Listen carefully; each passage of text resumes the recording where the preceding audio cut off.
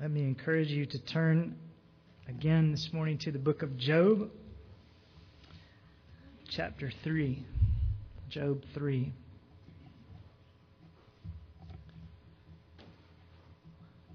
That isn't a typo, by the way. A couple of you called me or emailed me during the week to say, "Are you sure you're going to cover 35 chapters?" And we are. And if you've read the book of Job, or if you just follow along this morning, you'll see why we're going to cover all these chapters in 2 weeks, both today and next Sunday, Lord willing. But before we do that, let's ask the Lord for His help. Father, we do look to You for help now. We just finished singing that we were so lost that we should have died, and You have brought us to Your side, and that You lead us, not with a literal staff and rod, but with Your word. And so we pray now that You lead us with Your word, and that You do point us to Jesus, the Lamb of God, who takes away the sins of the world. And we pray in Jesus' name. Amen. Sometimes we make the mistake of reading the Bible as though it were merely interesting religious literature, and don't actually place ourselves mentally and or emotionally into the rough and tumble of what's really going on the pages. And we can especially make that mistake when we turn our attention to these middle chapters of the book of Job. Job 3 through 37, and I say this reverently, is one of the most tedious portions of Scripture that we can find. 35 solid chapters of Job and his friends arguing and arguing and arguing some more. And so it's easy to read these chapters and get a little bit tired of it all, maybe even bored with it. And perhaps that's part of God's design for us in reading this, to get a sense of the tedium of the head butting that was going on between Job and his friends, and also the tedium of many of the arguments and soapboxes that we get ourselves into. But I say again that part of the difficulty we have in keeping our concentration in certain parts of the Bible, like these chapters, is because we don't always really place ourselves mentally or emotionally into the context.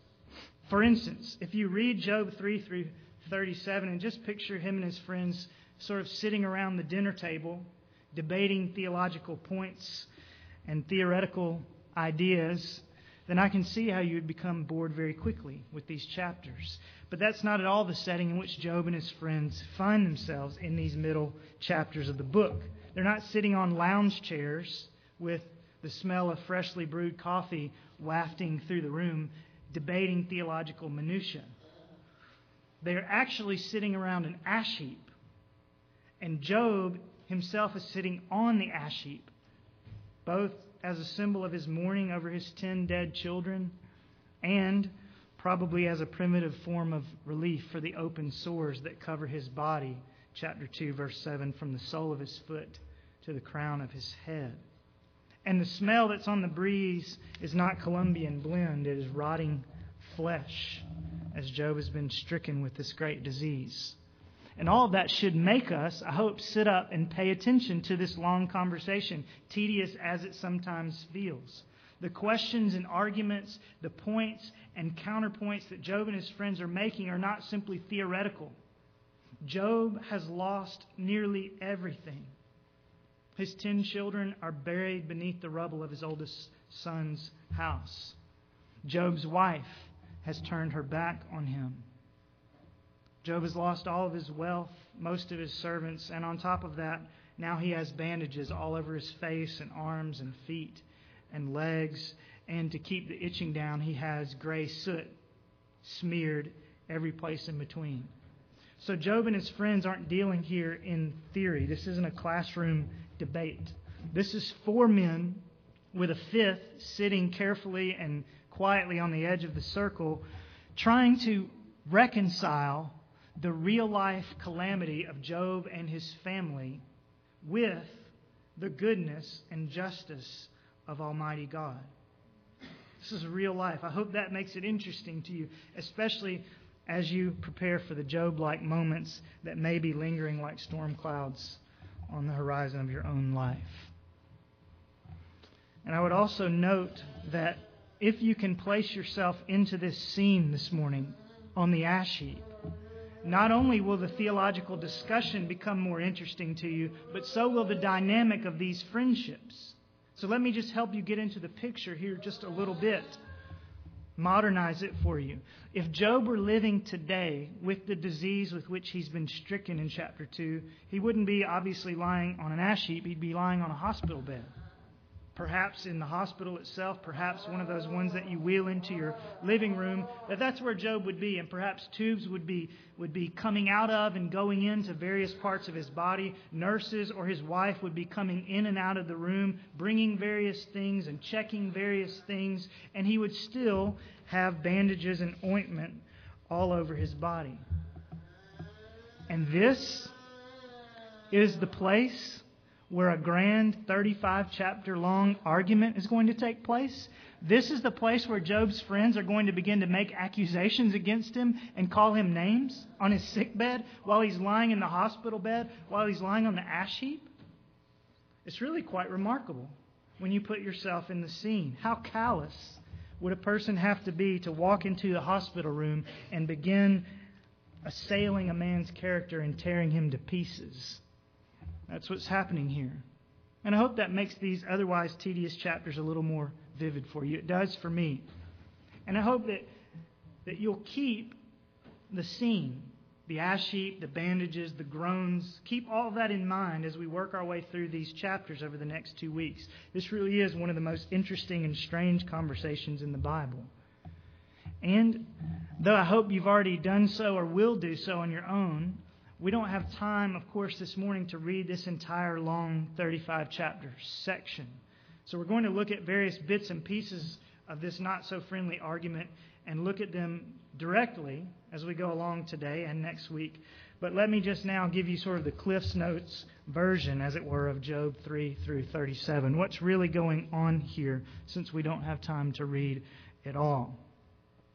Well, as Job lost his wealth and his servants and his family and his health in chapters 1 and 2, somehow word traveled across the open plains and the villages of the ancient Near East, and therefore Job's 3 friends, Eliphaz, Bildad, and Zophar, got the terrible news and began to pack their bags for the land of Uz. And you can read about them in the last 3 verses of chapter 2. Now, when Job's 3 friends heard of all this adversity that had come upon him, they came, each one from his own place. Eliphaz the Temanite, Bildad the Shuhite, and Zophar the Naamathite.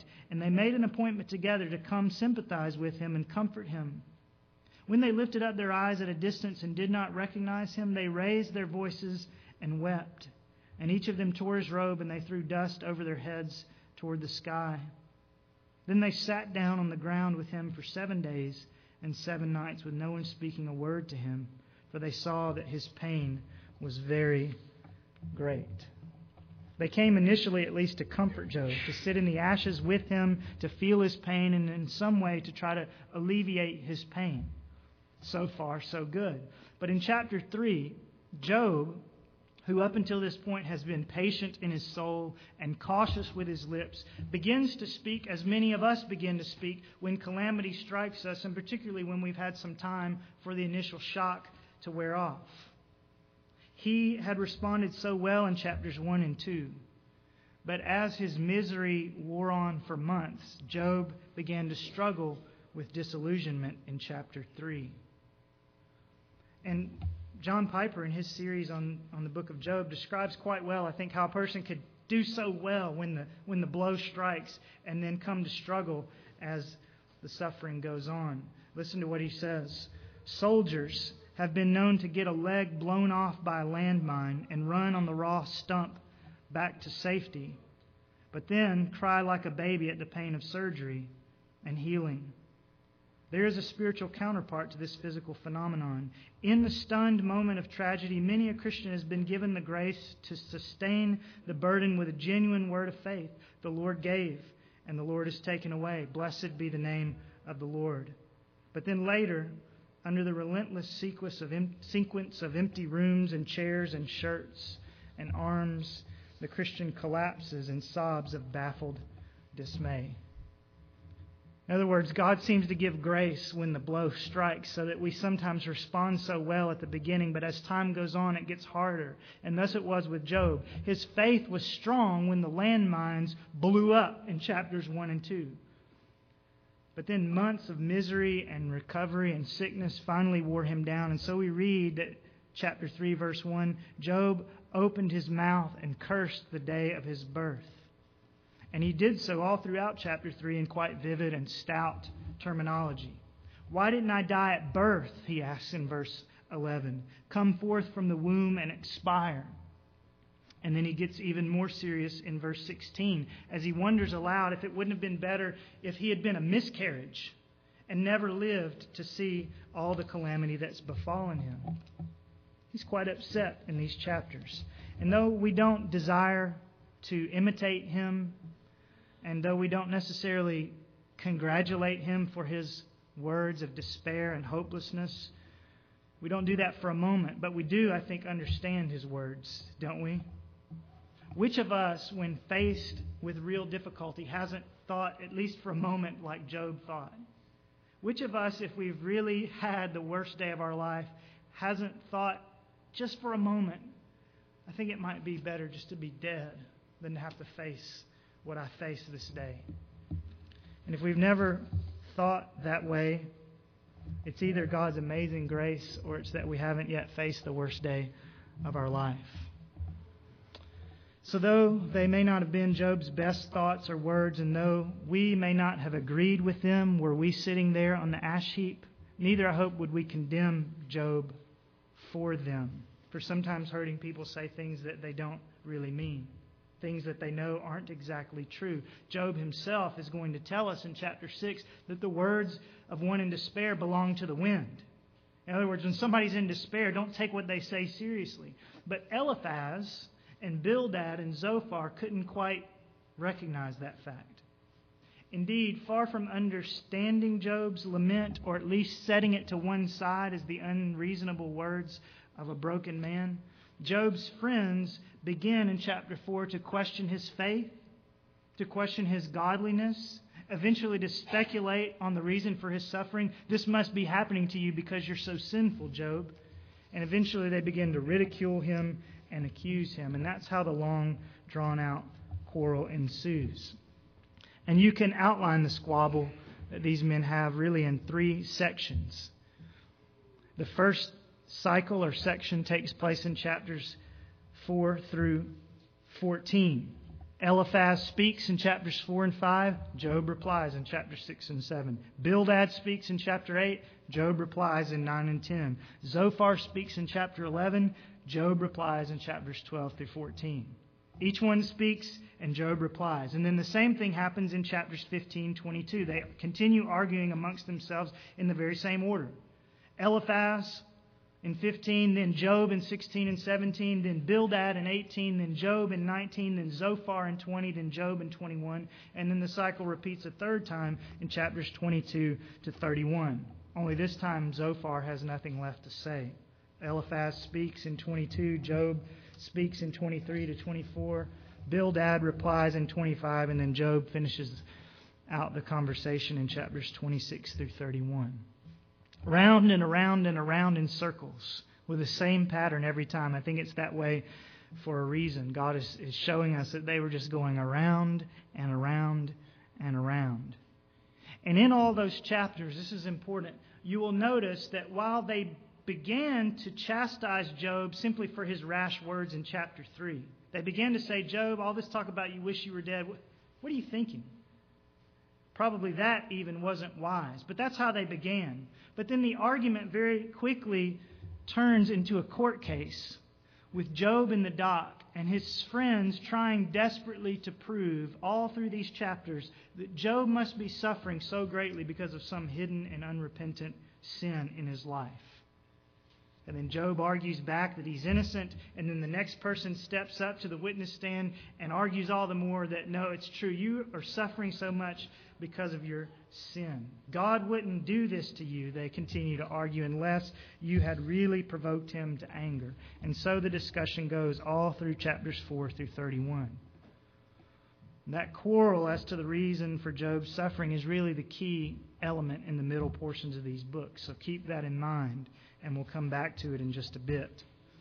And then finally, as these men run out of steam, the young man who's been sitting to the side listening, perhaps another friend of Job's, in chapters 32 through 37, this man named Elihu, who's been listening, can no longer keep silent at this argument. And so he bursts forth with 6 chapters worth of rebuke, sometimes helpful rebuke, sometimes not so helpful rebuke, both for Job and for his friends. And there will be a thing or two we can learn both this week and next from listening to this young man, Elihu. That's the long and winding road that we need to cover in the next 2 weeks. So rather than walking through these 35 chapters in order, or rather than trying to look at every single speech that Job and his friends make and comment on them all, I think it will be best for us to give one sermon to Job's side of the argument, to considering what he says, and then another to that of his friends. So next week, Lord willing, we're going to consider Job's side of things. We're going to ask ourselves, what did Job get right? And then on the other hand, what did he get wrong? And today, with the time that we have left, I'd like to take a look at Job's friends and ask the same question of them. What did they do right? And what did they get so terribly wrong? So the rest of our time this morning will be devoted to answering those 2 questions and trying to learn from the answers. So then, first of all, what did Job's friends do right in this book? It is easy to be astonished when you read these chapters at the harsh treatment that Eliphaz and Bildad and Zophar heap upon their friend. Not as easy, but still important, we're going to need to notice that their theology was all out of whack in a couple of places, a number of places actually. But before we notice what they did wrong, before we do any of those easy things that are so important to see, it's also important to notice that in some ways, Job's friends were good friends. They did do some things right. There are some positive lessons we can learn from these 3 men, and I want to mention 4 of them to you. First, we should notice and admire that Job's friends came. They came, chapter 2, verse 11. When Job was in trouble, they were there for him. Now, we don't know much about the background of Eliphaz and Bildad and Zophar, but the one thing we do know there from verse 11 is that they were from the regions of Teman and Shua and Namath. That is to say that these men were not Job's neighbors in the land of Uz. They lived at some distance from him. They lived in other regions, other countries, and they did that in a day when all travel was done either on foot or on the backs of donkeys and camels. So it's not out of the realm of possibility that each of these men may have traveled for days to get to Job in Uz. And that's significant.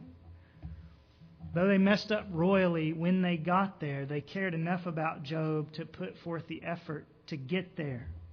They came. And surely there's a lesson in that for us, isn't there? No, we don't want to imitate the blunders that these men made in chapters 3 through 37, but we'll never have the opportunity to imitate their blunders or to learn from them unless we're actually there for our friends in the time of tragedy, unless we actually come. Sometimes it may mean traveling long distances. Sometimes it's just a trip to the local hospital or funeral home. But make sure, if God allows, that you come, that you go to your friend. Make sure that you're there for the Jobs that God has placed in your life. Secondly, notice that Job's friends were right in that they mourned. Chapter 2, verse 12. They mourned. They weren't stoic as they arrived, but they joined with him in the grieving process. And while we may not actually join with them in tearing our robes and throwing dust over our heads, we can join these 3 men in our own culturally appropriate ways of grieving with our friends. And we need to ask God in those moments to give us grace to somehow, in some small way, feel their pain. And to be able to sit down in the ashes with them and to take the time and have the courage to weep with them, to pray with them, and just to be with them. And that idea of just being with them brings us to the third thing that Job's friends did right. Eliphaz, Bildad, and Zophar were right in that they kept silence in chapter 2, verse 13. They were right in that they kept silence. They sat down on the ground with him for 7 days and 7 nights with no one speaking a word to him, for they saw that his pain was very great. I doubt any of us have ever gone 1 day and 1 night without speaking words. If you have, you know it's difficult to do. For some of us more than others, of course. 7 days. So we can think, all the effort they put into criticizing and ridiculing Job. Think of the effort that went into 7 days and 7 nights just to be there and say nothing. And sometimes that's the best thing to do, isn't it? Sometimes the pain in someone's life is so great that what your friend really needs or what you really need is just for someone to be there in the room or by the bed with you. Sometimes small talk is really too much to bear when everything has turned into a train wreck. Sometimes reminders that brighter days are ahead, though that may be true, those reminders only sound hollow in the pain of the moment. And certainly the phrases, "I told you this was going to happen," or, "there's a lesson in this," are almost always out of place at the side of the casket or in the hospital room. And yes, we need to offer verbally the hope of the Scriptures to people and to pray for them, sometimes aloud. But even after we've done that, even after we've read Romans 8 or Psalm 23, and after we've prayed, what else really can we say to the family in the waiting room outside of the ICU, or as we stand next to the casket? So Job's friends got it right. And we learn from them that once we've come and once we've mourned with our friends, sometimes silently sitting down on the ground next to him or her in the ashes is what they need most. And in the midst of calamity, Job tells us in chapter 13, verse 5, silence is often great wisdom. Fourthly and finally, I want you to notice that Job's friends were right as they attempted to magnify God's justice. They were right as they attempted to magnify God's justice. Part of the problem between Job and his friends in these chapters was that Job tended to think and to say out loud that he believed God was simply being arbitrary in allowing his suffering. He says a number of times that he feels that God has struck him down for no good reason, that God has been unfair to him. You can see that in chapter 9, verse 20, and chapter 10, verse 7, if you want to jot those down. And then Job, you may turn to this one, even says in chapter 19, verse 6, that God has wronged me. God has wronged me, he says. And as you or I might well be, Job's friends were quick to say to him, "Wait a minute now, Job. God is not unfair, as you're accusing him of being. God is not unjust. Don't go accusing God of wronging you."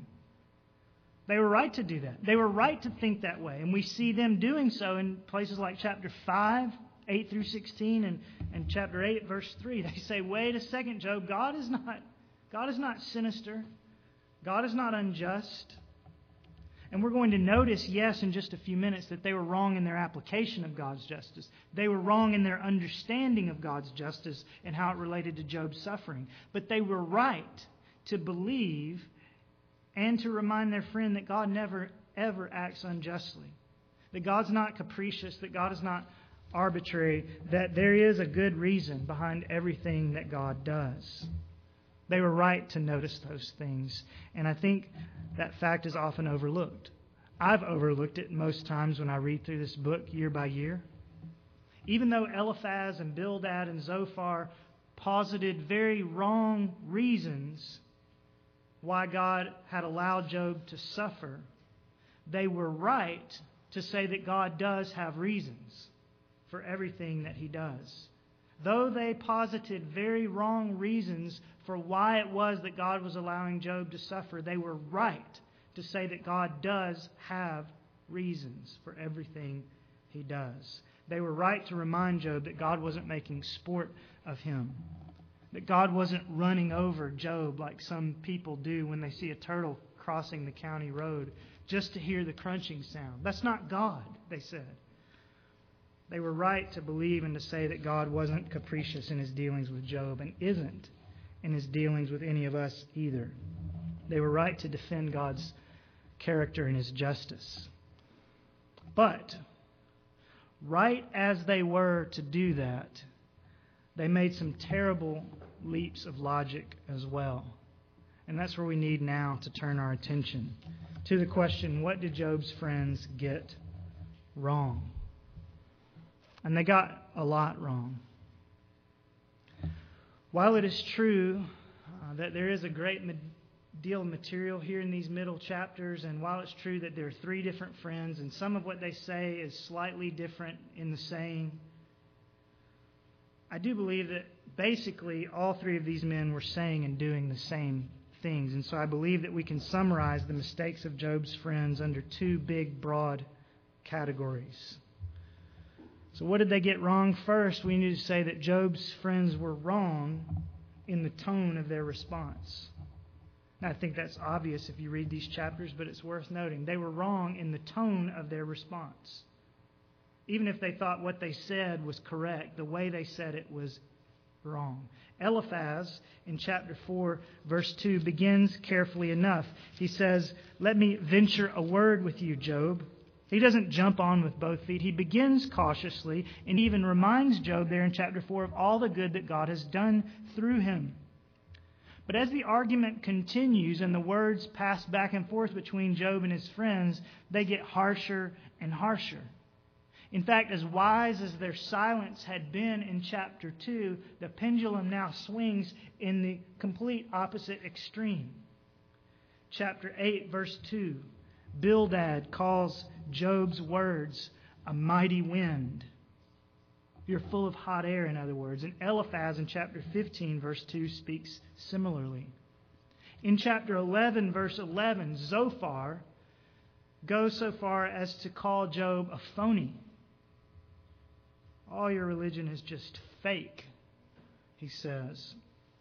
And then in chapter 2, Eliphaz invents all sorts of fanciful accusations against Job. We'll come back to this, but you'll note that he begins calling Job a thief and a miser and one who crushes orphans.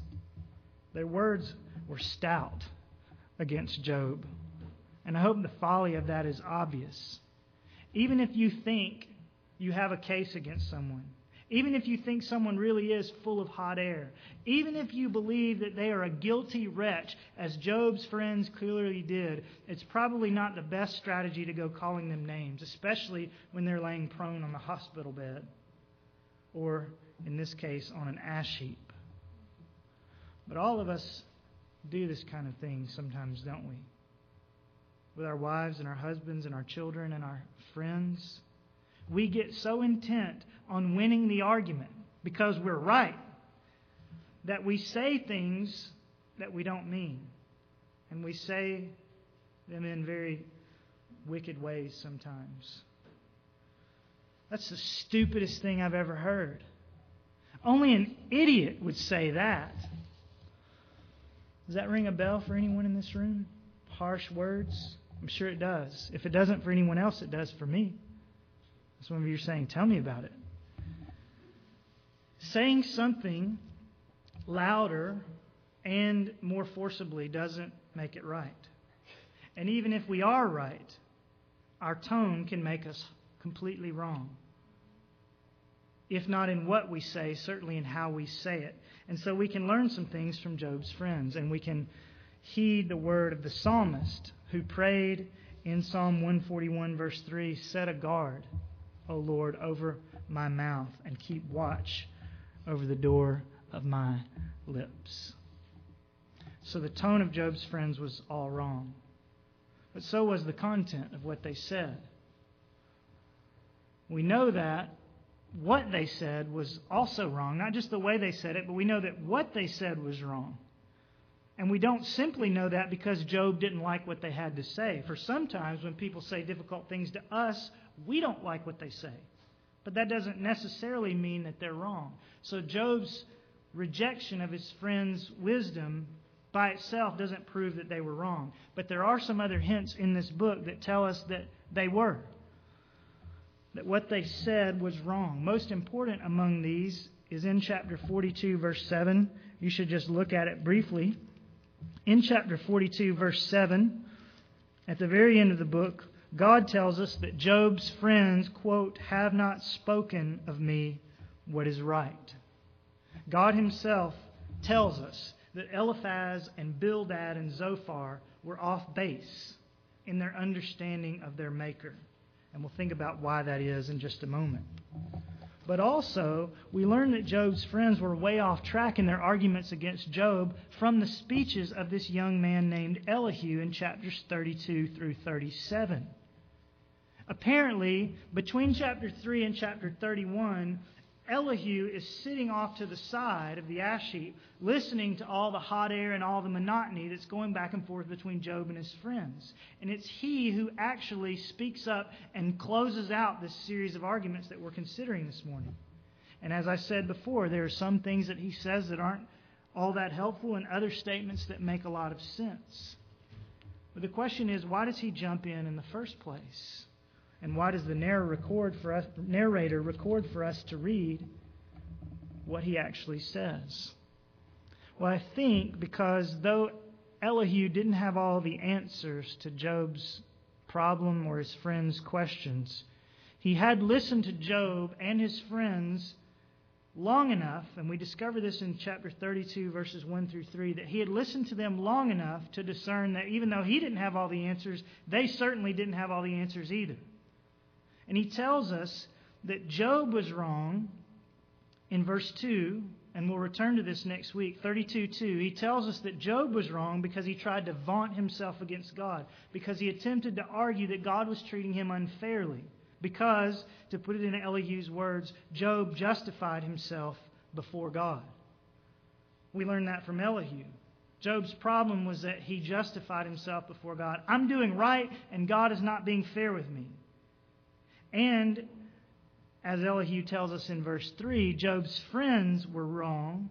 And this is the point this morning. Job's friends were wrong because though they had talked long and hard, they had found no answer, verse 3, and yet had condemned Job. In other words, Job's friends were wrong because they assumed that they knew why Job was suffering, but they couldn't prove it. They were wrong because they argued their case against Job vehemently, but had no real grounds for their accusations against Job. And that brings us to the second main way in which Job's friends got it wrong. They were wrong, first of all, in the tone of their response, but Job's friends were wrong, second of all, and most importantly of all, about the reason for Job's suffering. They were wrong about the reason for Job's suffering. I've said this to you before. If there is one theme that constantly runs through these arguments between Job and his friends, the theme is that Job's friends believed that the reason for Job's suffering, the reason for his loss of his wealth and his health and his 10 children, was because Job must have had some hidden and unrepentant sin in his life. That's what his friends tell him over and over and over again. They could not conceive of a man suffering as Job did unless he had done something terrible to provoke the Almighty and to bring God's immediate judgment down upon his head. Indeed, we hear this in a number of places. Let me just show you a few of them to get a flavor for what they were saying. First, look with me at chapter 4, verse 8. The words of Eliphaz, chapter 4, verse 8. He says to Job, "According to what I have seen, those who plow iniquity and those who sow trouble harvest it." And Job had been harvesting a lot of trouble, hadn't he? Those who plow iniquity and those who sow trouble harvest it. In other words, he's saying, Job, the reason why you're reaping such difficulty has to be that you've been sowing iniquity and trouble. And then in chapter 8, verse 4, Bildad offers the same harsh kind of, quote, wisdom. Chapter 8, verse 4, he says, and you can imagine this after all that Job has gone through in the death of his children. He says, if your sons sinned against him, then he delivered them into the power of their transgression. And the message is the same. Job, the reason why that tornado came, the reason why that house collapsed on all of your children's head is because they were so wicked. They must have done something to deserve that. They must have done something to provoke God. And then Eliphaz in chapter 22 continues the assault, this time with a great deal more imagination and in a much more harsh way. Chapter 22, listen to verses 4 through 11. Job 22, 4 through 11. Is it because of your reverence that he reproves you, that he enters into judgment against you? Is not your wickedness great, and your iniquities without end? For you have taken pledges of your brothers without cause, and stripped men naked. To the weary you have given no water to drink, and from the hungry you have withheld bread. But the earth belongs to the mighty man, and the honorable man dwells in it. You have sent widows away empty, and the strength of the orphans has been crushed. Therefore snares surround you, and sudden dread terrifies you, or darkness so that you cannot see, and an abundance of water covers you. You hear what Job's friends are saying to him, what Eliphaz is saying there? He's making all this stuff up. He's imagining what Job must have done. He's imagining all the dastardly things Job could have done to deserve the suffering. And what he's saying is basically this: the only reason why God would take away your wealth and your sons and your servants and your daughters and your health and your wife's support, the only reason why he would do that, Job, is if you have done something terrible to provoke him. And Job, we don't know what it is. We can think of lots of things that it might be. But from all appearances, you're a godly and upright man. And therefore, you must be hiding something. There's something that you're doing when we're not here to watch you, but God sees it, and God is judging you. That's the only reason why you would suffer. God doesn't let godly people suffer. That's what they were saying. God doesn't let godly people suffer, and they were wrong. Terribly, terribly wrong. Is it true that God doesn't let godly people suffer? Well, what would Joseph say about that as he languishes in Potiphar's dungeon for something that he didn't do? What would Moses say about God letting godly people suffer in the wilderness for 40 years? What would Daniel say as people were constantly trying to undermine him? What would Jim Elliot say? What would Helen Roseveare say as she's beaten and raped in the Congo for trying to tell people about Jesus? What would those Nigerian pastors, 3 of them who were recently beheaded by radicals in the north of Nigeria, say about Job's friends and their quote-unquote wisdom?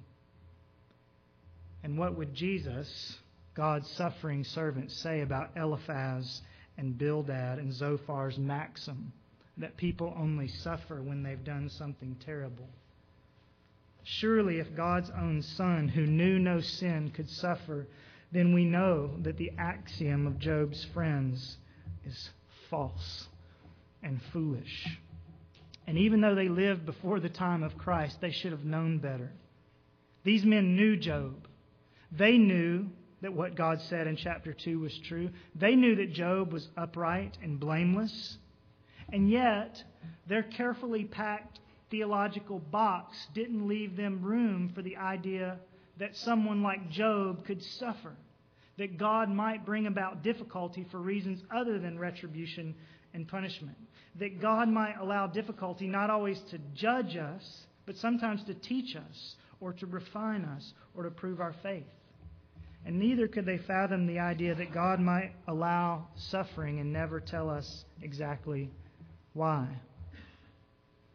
Job's friends had to have a solution. They were, remember, trying with good intentions to defend God's justice. They were responding to Job's equally false claim that God was treating him unjustly, that God was being cruel. So we'll cut them a little slack. They were trying to defend God from the accusation that he's capricious in allowing suffering, that he does so for no good reason. So their intent wasn't bad, at least at the beginning, but their theology was horrible. Their theology was horrible. And that in itself is a lesson to us. In the Christian life, intent is vitally important. You can do all the right things, but if you don't have a loving intent, you're a resounding gong and a clanging cymbal.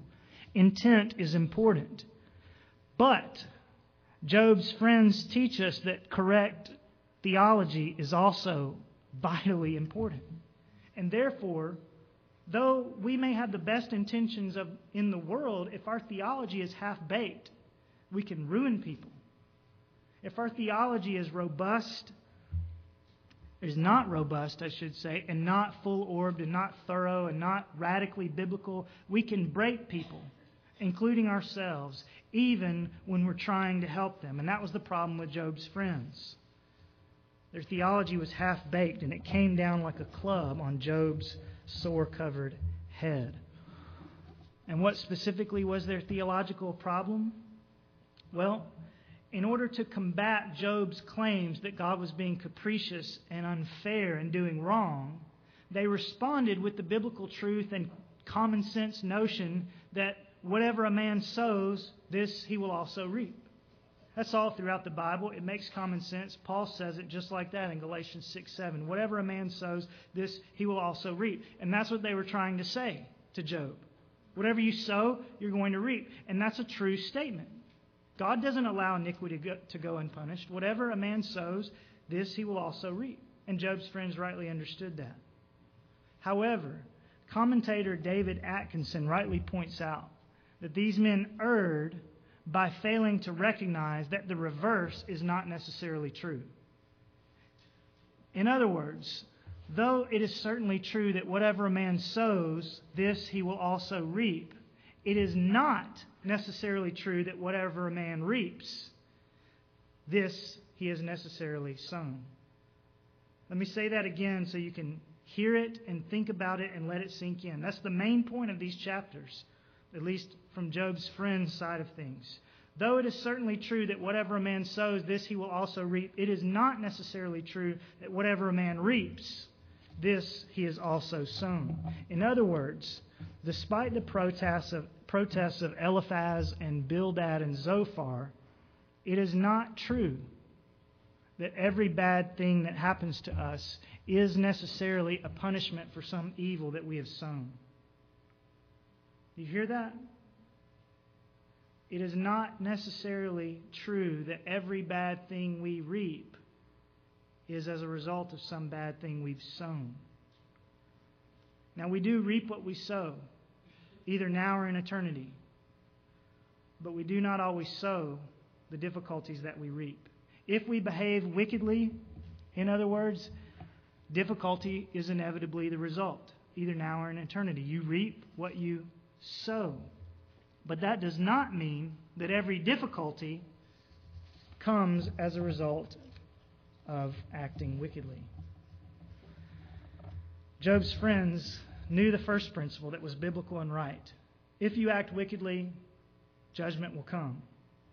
But then they falsely assumed that the reverse was true. If judgment comes, not judgment, but just if difficulty comes, you must have acted wickedly.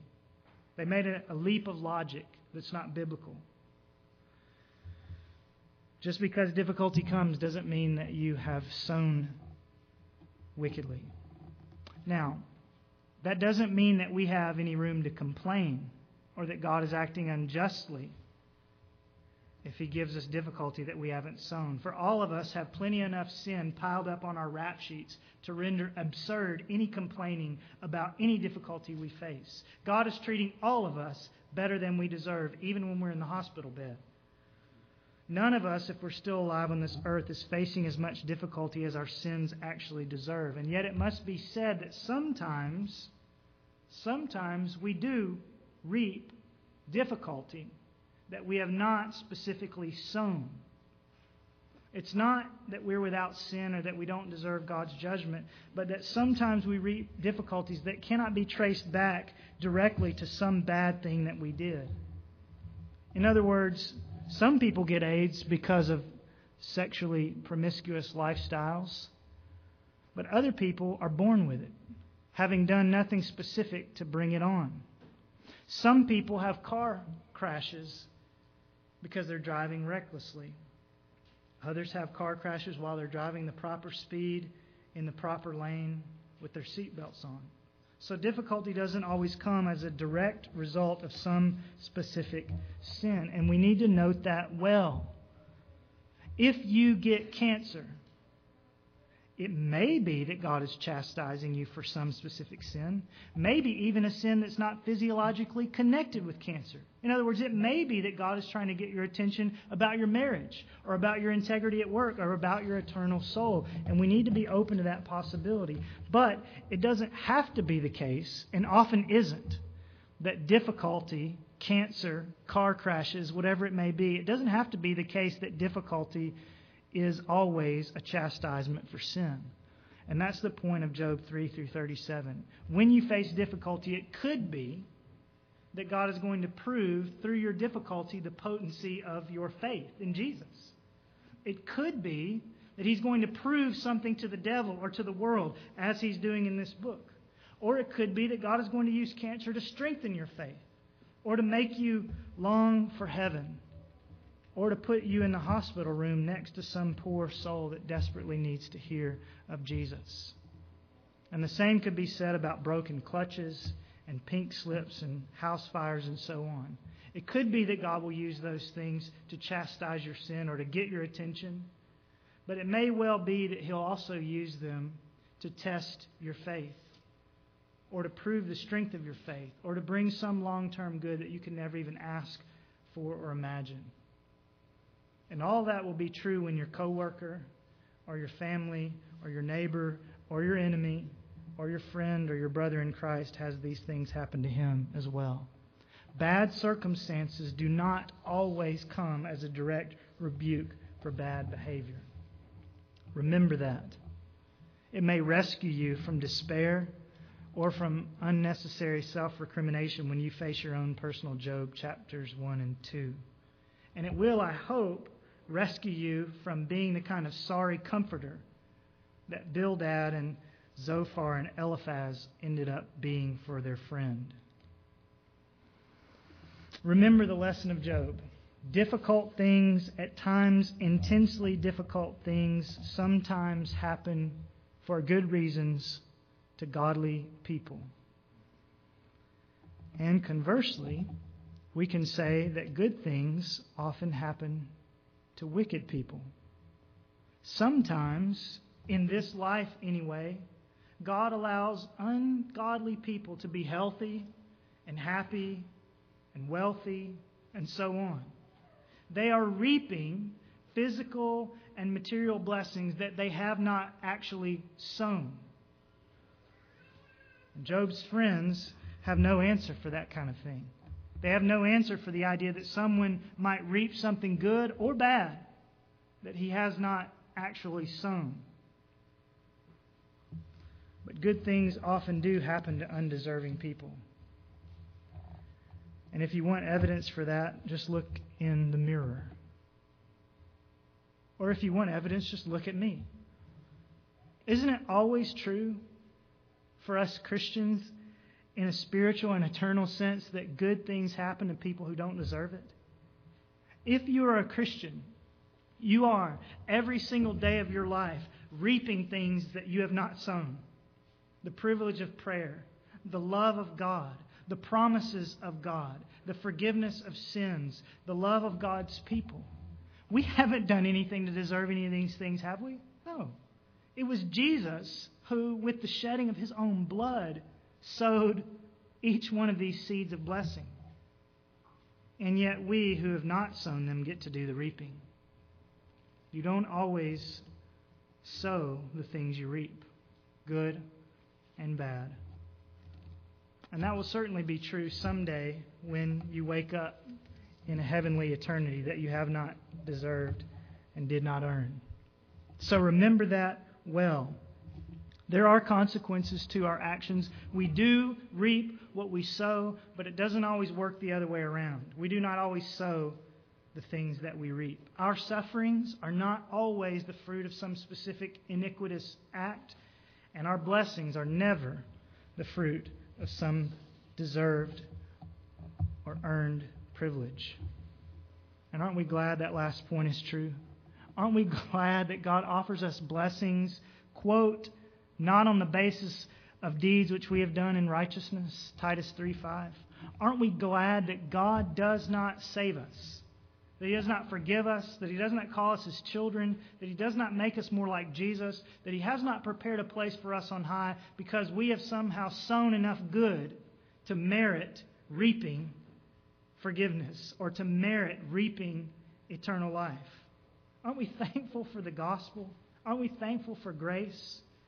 Aren't we thankful that we often reap good things that we have not ourselves sown? And if we are, we should remember that thankfulness when we sometimes reap difficult things that we have not ourselves sown. We should remember God's undeserved blessings that we have not sown when we reap God's unexpected calamities that we have not specifically sown. Even then, God is being gracious and wise and treating us better than we deserve. And so, as Job says in chapter 2, verse 10, shall we indeed accept good from God that we have not sown and not adversity?